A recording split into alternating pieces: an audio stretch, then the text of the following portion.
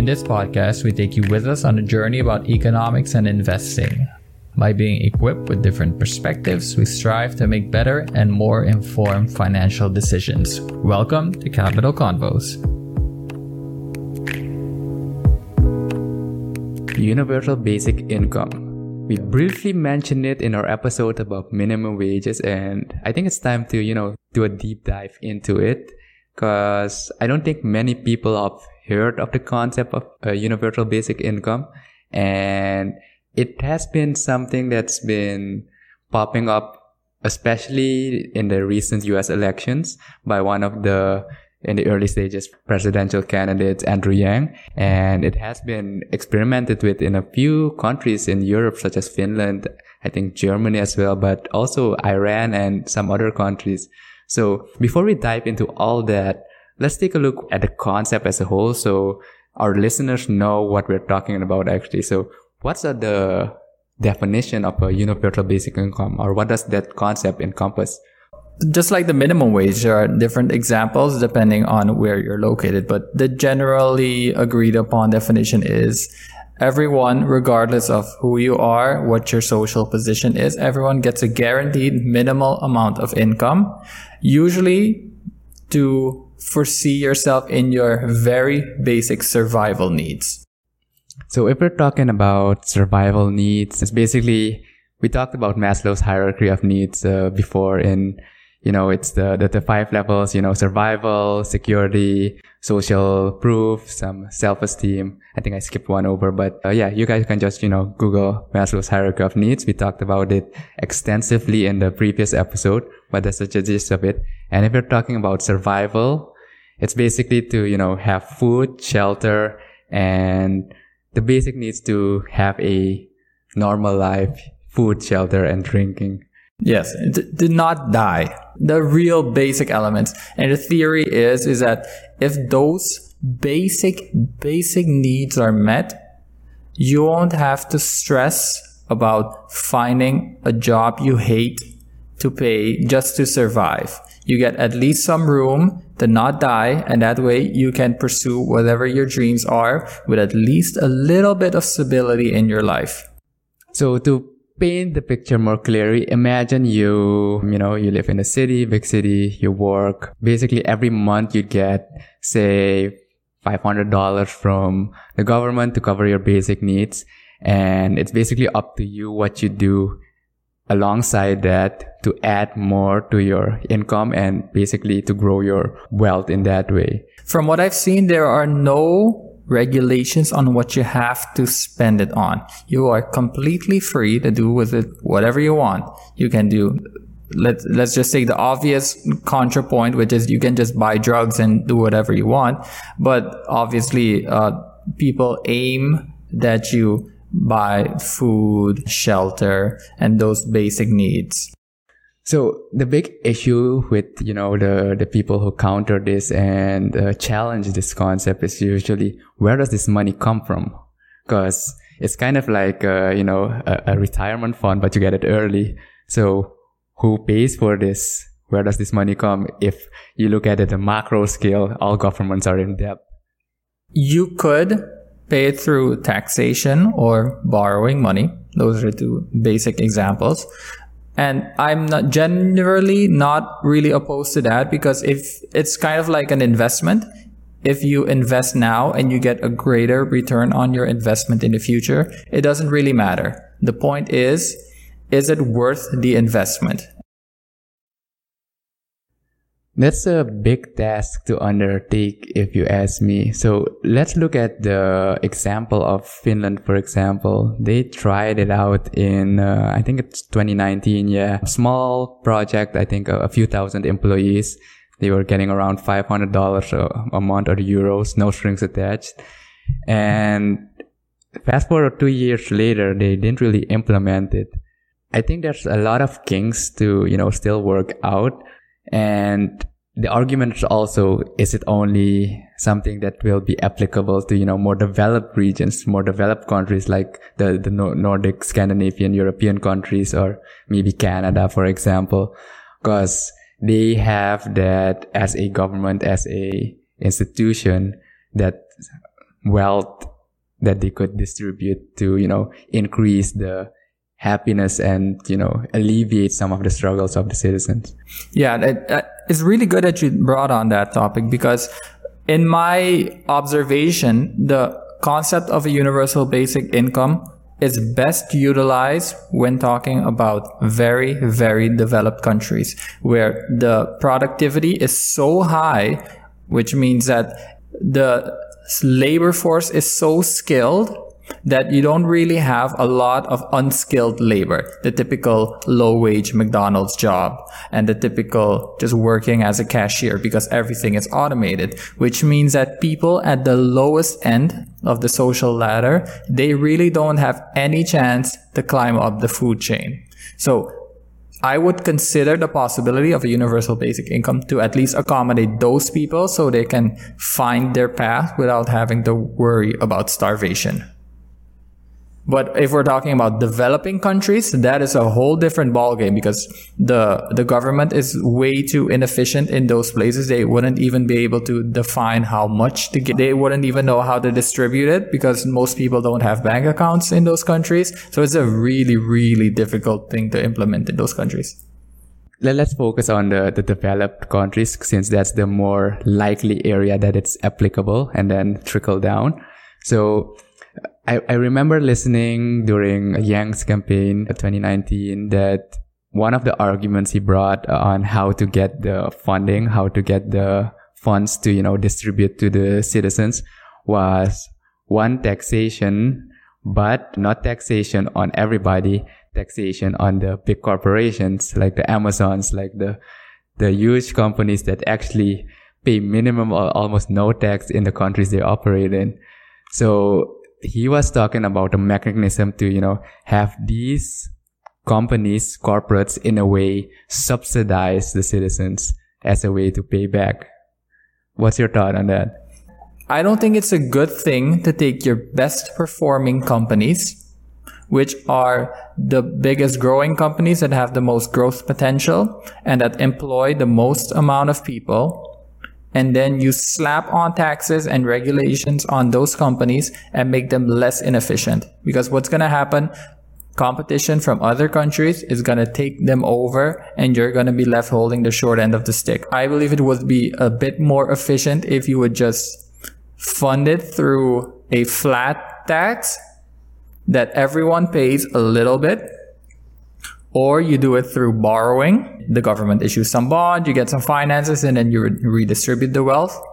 Or what I would say is even better, which is instead of all those government welfare programs, there are hundreds of them. Let's say food stamps, housing subsidies, corporate subsidies, subsidies for the billionaire class, because there's a lot of those as well. I'd say just get away with all of them, and then you just have one universal basic income. So you have, let's just say you have the normal tax rate. It's basically putting all the, government subsidies, the thousands of them that they have over the years, and all the policies under one umbrella. And then it's like equal for everybody, basically. Yes, exactly. That would also make it very transparent, because don't forget, all these subsidies and welfare programs, they are buried down deep in legislation, in fine print of all these documents. You don't know unless you have a really, really good lawyer. So to simplify the tax policy and to just make it as efficient as possible, everyone knows what they're going to get, everyone knows what they're going to pay. I think that's a much more efficient way. And actually, the people that are against the minimum wage, usually the free market economists, there's an economist called Milton Friedman, which is probably one of the godfathers of free market economics. He was actually in favor of this as we described it, which is you get rid of all government subsidies and welfare programs and you just replace it with a universal basic income, or what he would call it, a negative income tax. All right. So another argument that is often mentioned is also, if you look at that from the receiver's perspective, everyone has the right to this universal basic income. That's why it's called universal, equal rights to everybody. So we're talking, let's take, for example, $1,000. You who live, you work the basic in your early 20s, middle class income, basically, you get that $1,000. The guy on the street who's barely, surviving gets $1,000, but also the rich get that $1,000. Everybody has the right to it, but everybody's situation is different. And then the case comes, how will they use it? Do the rich even need it? That's a very interesting point, and I think that's a very, very good critique of the universal basic income. But if you don't give it to everyone, then it isn't universal anymore. And then if it isn't to everyone, then it's just a regular welfare program. And where the rich people give their money and then it goes to the poor people. So I think for definition's purpose, if we're talking about the universal basic income, we can't consider events under which it would be restricted only to poor people. We could argue if it's a good or bad idea, but then obviously it wouldn't be universal basic income and we would be having a totally different conversation right now. All of these theories, concepts talk about, a utopia scenario that everybody would, benefit from it. But if you look at it from a human behavioral and, more psychological perspective, the rich, they don't necessarily need it, but as you said, it's universal, so they have the right to it. And if you're a normal, without nefarious intent individual, you'd probably say, okay, I get it, or, you donate it elsewhere because you don't necessarily need it, or you don't even take it in. But that's just to prove to the point that everybody has the right to it. How they use it depends on them. And this gives more flexibility for creators in the middle class, for example. They don't have that survival mentality anymore. Like, I need to live, struggle, get a job here and there. And they can actually develop their skills in that sense. And basically you lift up the whole society from one layer of Maslow's hierarchy to another as a collective. And that's, with people with good intent. And the assumption is that the majority of people would operate that way.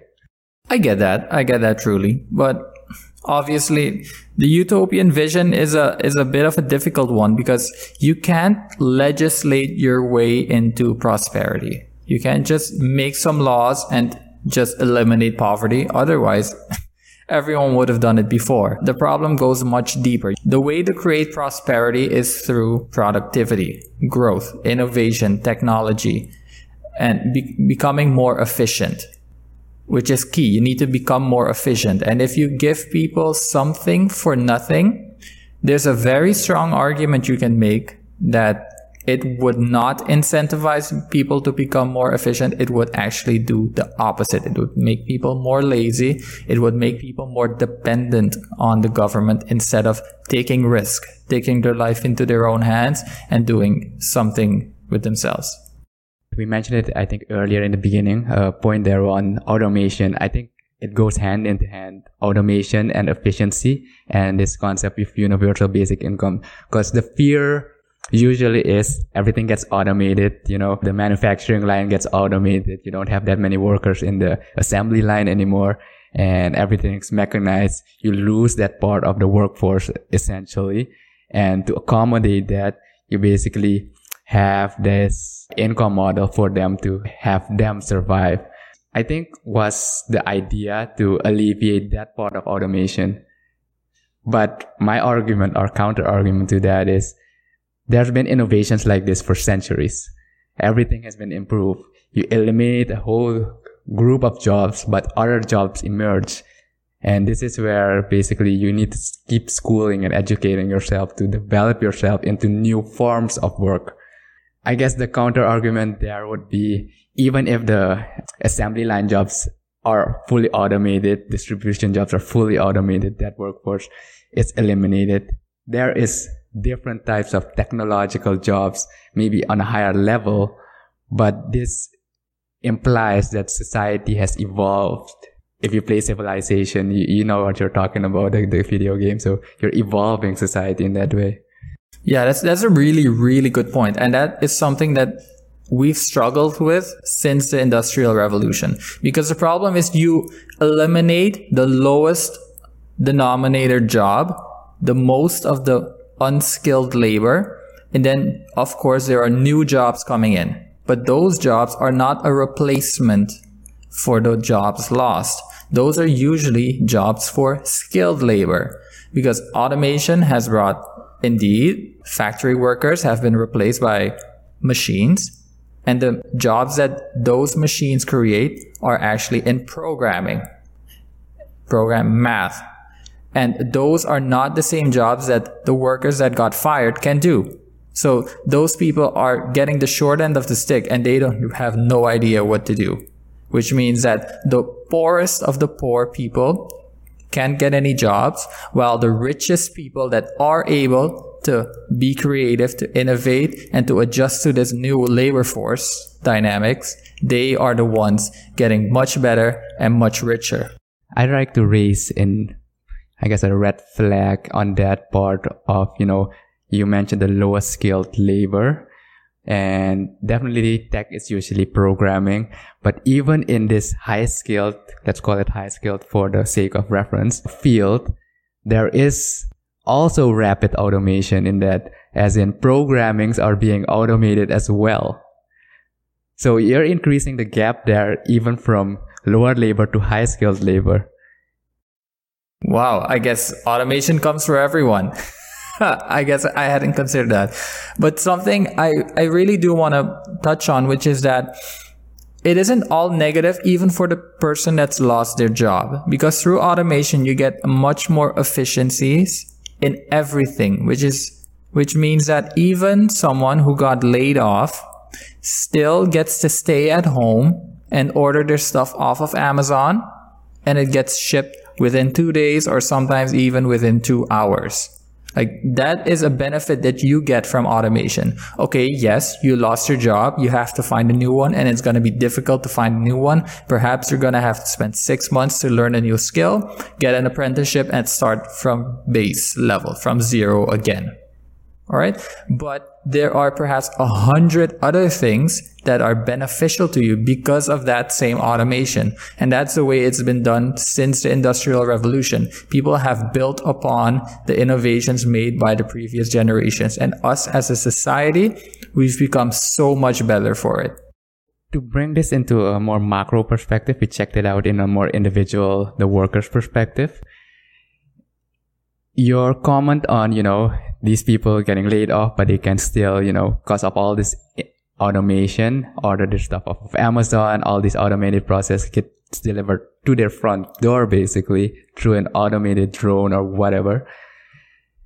This is direct competition or even elimination of other types of jobs, as in the local shop, the local stores, mom and pop shop that just been there for the past few years. And basically they can't even compete because the pricing and the efficiency of this whole assembly line, distribution company is so much more efficient than them, and they even lose their jobs.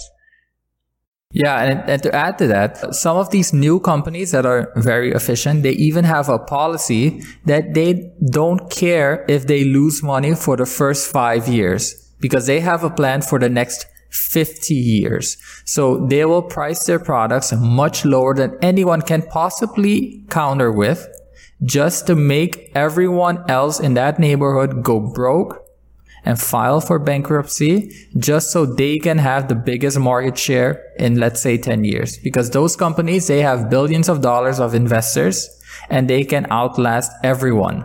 So not only are they very efficient, they are very patient. All right. And my opinion on that is, it sucks. Honestly, it sucks.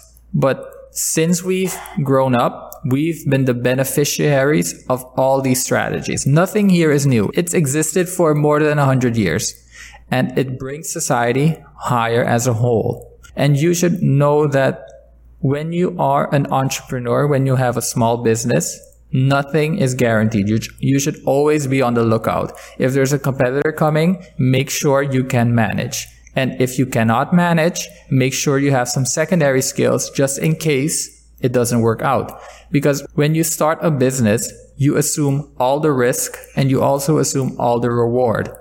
And that's something you should know before starting a business. You aren't owed anything. I think that the comment even diverted from the main topic, but good thing you brought it up, because this extends to, entrepreneurship, running a business, growing something and making something for yourself. And just to plug one of our other shows, Social Confoes, we talk a lot about these things. So guys, check that out. There are several episodes where we talk about entrepreneurship, venture capital, and basically growing businesses as a whole and the marketing around it. So check out Social Confoes on the websites. Those episodes are live every Tuesday. But that's just to, relate this to the macro. But coming back down to, we're talking about universal basic income here. We've mentioned several, pros and cons that people have against the concept and the models, and several issues that may arise during its implementation or, the use of. But that was mainly looked at from, a developed country point of view. So to wrap this up, let's take a quick look at the more developing countries and even underdeveloped countries on why this would or would not work. And I want to bring up actually China into this context, even though they are, one of the biggest economies in the world, rivaling, the USA. Yeah, it's basically the second biggest. They have not the democratic capitalist model, basically communism, and they basically have a low standard, I'd call it, for everyone there to be kind of equal. So won't you argue that that's a form of universal basic income, while it might not be directly money in their pocket, but the government takes care of them? In theory, I think China has a huge inequality problem, which is because you have some parts of, let's not forget, China is humongous, all right? And some parts of China which have adopted a more market-based approach and have focused on technology and innovation, those places are very rich. Like, look at Hong Kong, for example. All right. And then you compare Hong Kong to... Well, Hong Kong technically isn't a part of, but I know what you mean. We can talk about Shenzhen, for example, or Macau. Let's compare the capital, for example, to rural China. All right. There's a huge difference. Okay. And the government isn't as active there in redistributing wealth. So the economy in China is very capitalist, but the social structures are very communist. So that's a bit of their hybrid approach. You can have an opinion on that, but I'm not sure how much redistribution is going around in China. Yeah, I won't call it redistribution of wealth. The majority is being taken care of at the minimum level. And I'd argue, as you said, there's a lot inequality there. I'd argue that the most or the largest part of the population is in the lowest two levels of Maslow's hierarchy. So if you, correlate that distribution compared to the more Western side, it's more spread out, and there it's more lower and higher. But they're taken care of in a universal way, in a sense. That is true. I hadn't considered that. So the government makes sure everyone is equal in that those basic needs are met. But they're stuck there. Yes, but they're stuck. I guess that's one way of viewing a potential downside. Of course, it isn't exactly the same as a universal basic income, but the same concepts apply. The idea. Yes, exactly. Which is that if you make people dependent on the government, they tend to stay there. There's very little mobility to move upwards. And that's very interesting. Is that what you meant, Diego? Yeah, exactly. There's that limiting factor. And I just want to bring up that example because China is a unique, in a unique position in political and economic position. But then let's look at that from a smaller country, like Suriname. Would it even work here in a developing country? That is true. In Suriname, we have a very poor economy at the moment. I understand. But even still, there are enough social structures in place. And with social structures, I don't mean government. I mean direct families and friends, that you can at least get a plate to eat if you even have a part-time job. Right? You can at least not starve to death in Suriname if you have a part-time job. If you have a full-time job, that's better. Right? So you're not in the first part of Maslow's hierarchy. You're in the second part. Okay. So let's assume that Suriname is able to do it. Would it be a good idea if most people aren't starving to death? That's a very interesting question, because after that we can get into whether or not it's a good idea. Could that be, you not starving to death be attributed to the communal way of doing things? Because the West, United States, Europe is very individualistic, as in, kids get kicked out of the house at 18, fend for yourself. Yeah. But we have a more like Eastern, in that sense, society, as in families come together, you live together, you help one another. Yeah. Would that be attributed to that, what you were just mentioning on not starving to death? Yeah, that's definitely, I think you could view that as some form of universal basic income. It isn't the income per se, you don't get money from the government, but you have some safety structures in place to make sure that when you fall, you at least land on your feet. We can take that a little bit deeper and say, even if we have that, does it really solve the problem? We can look at examples of Canada and Finland, for example, how they implemented the universal basic income. And we can compare that to Suriname, where we have at least conceptually the same form, but it doesn't solve the same problem. All right? Which is that people need to become more productive. People need to become more efficient. And if you provide all that safety, it has a cost. And that cost is innovation. That's why the United States is so efficient. It's because you don't have that safety structure. You get kicked out at 18. The government doesn't really look after you that much. Here we do that, and it's a very safe lifestyle, but it has a cost. As we mentioned, there's no utopia. Depending on the context, there's pros and cons to every approach. And I think what we try to do here, at least, hopefully that came through clearly, is highlight all these points of views and approaches depending on the situation. And we hope that this helped challenge our thoughts as well, but that you listeners at least, got some insights on these concepts, on these approaches, and that you could formulate something for yourself on what could work for you. All right. Great. Good talking to you, Diego.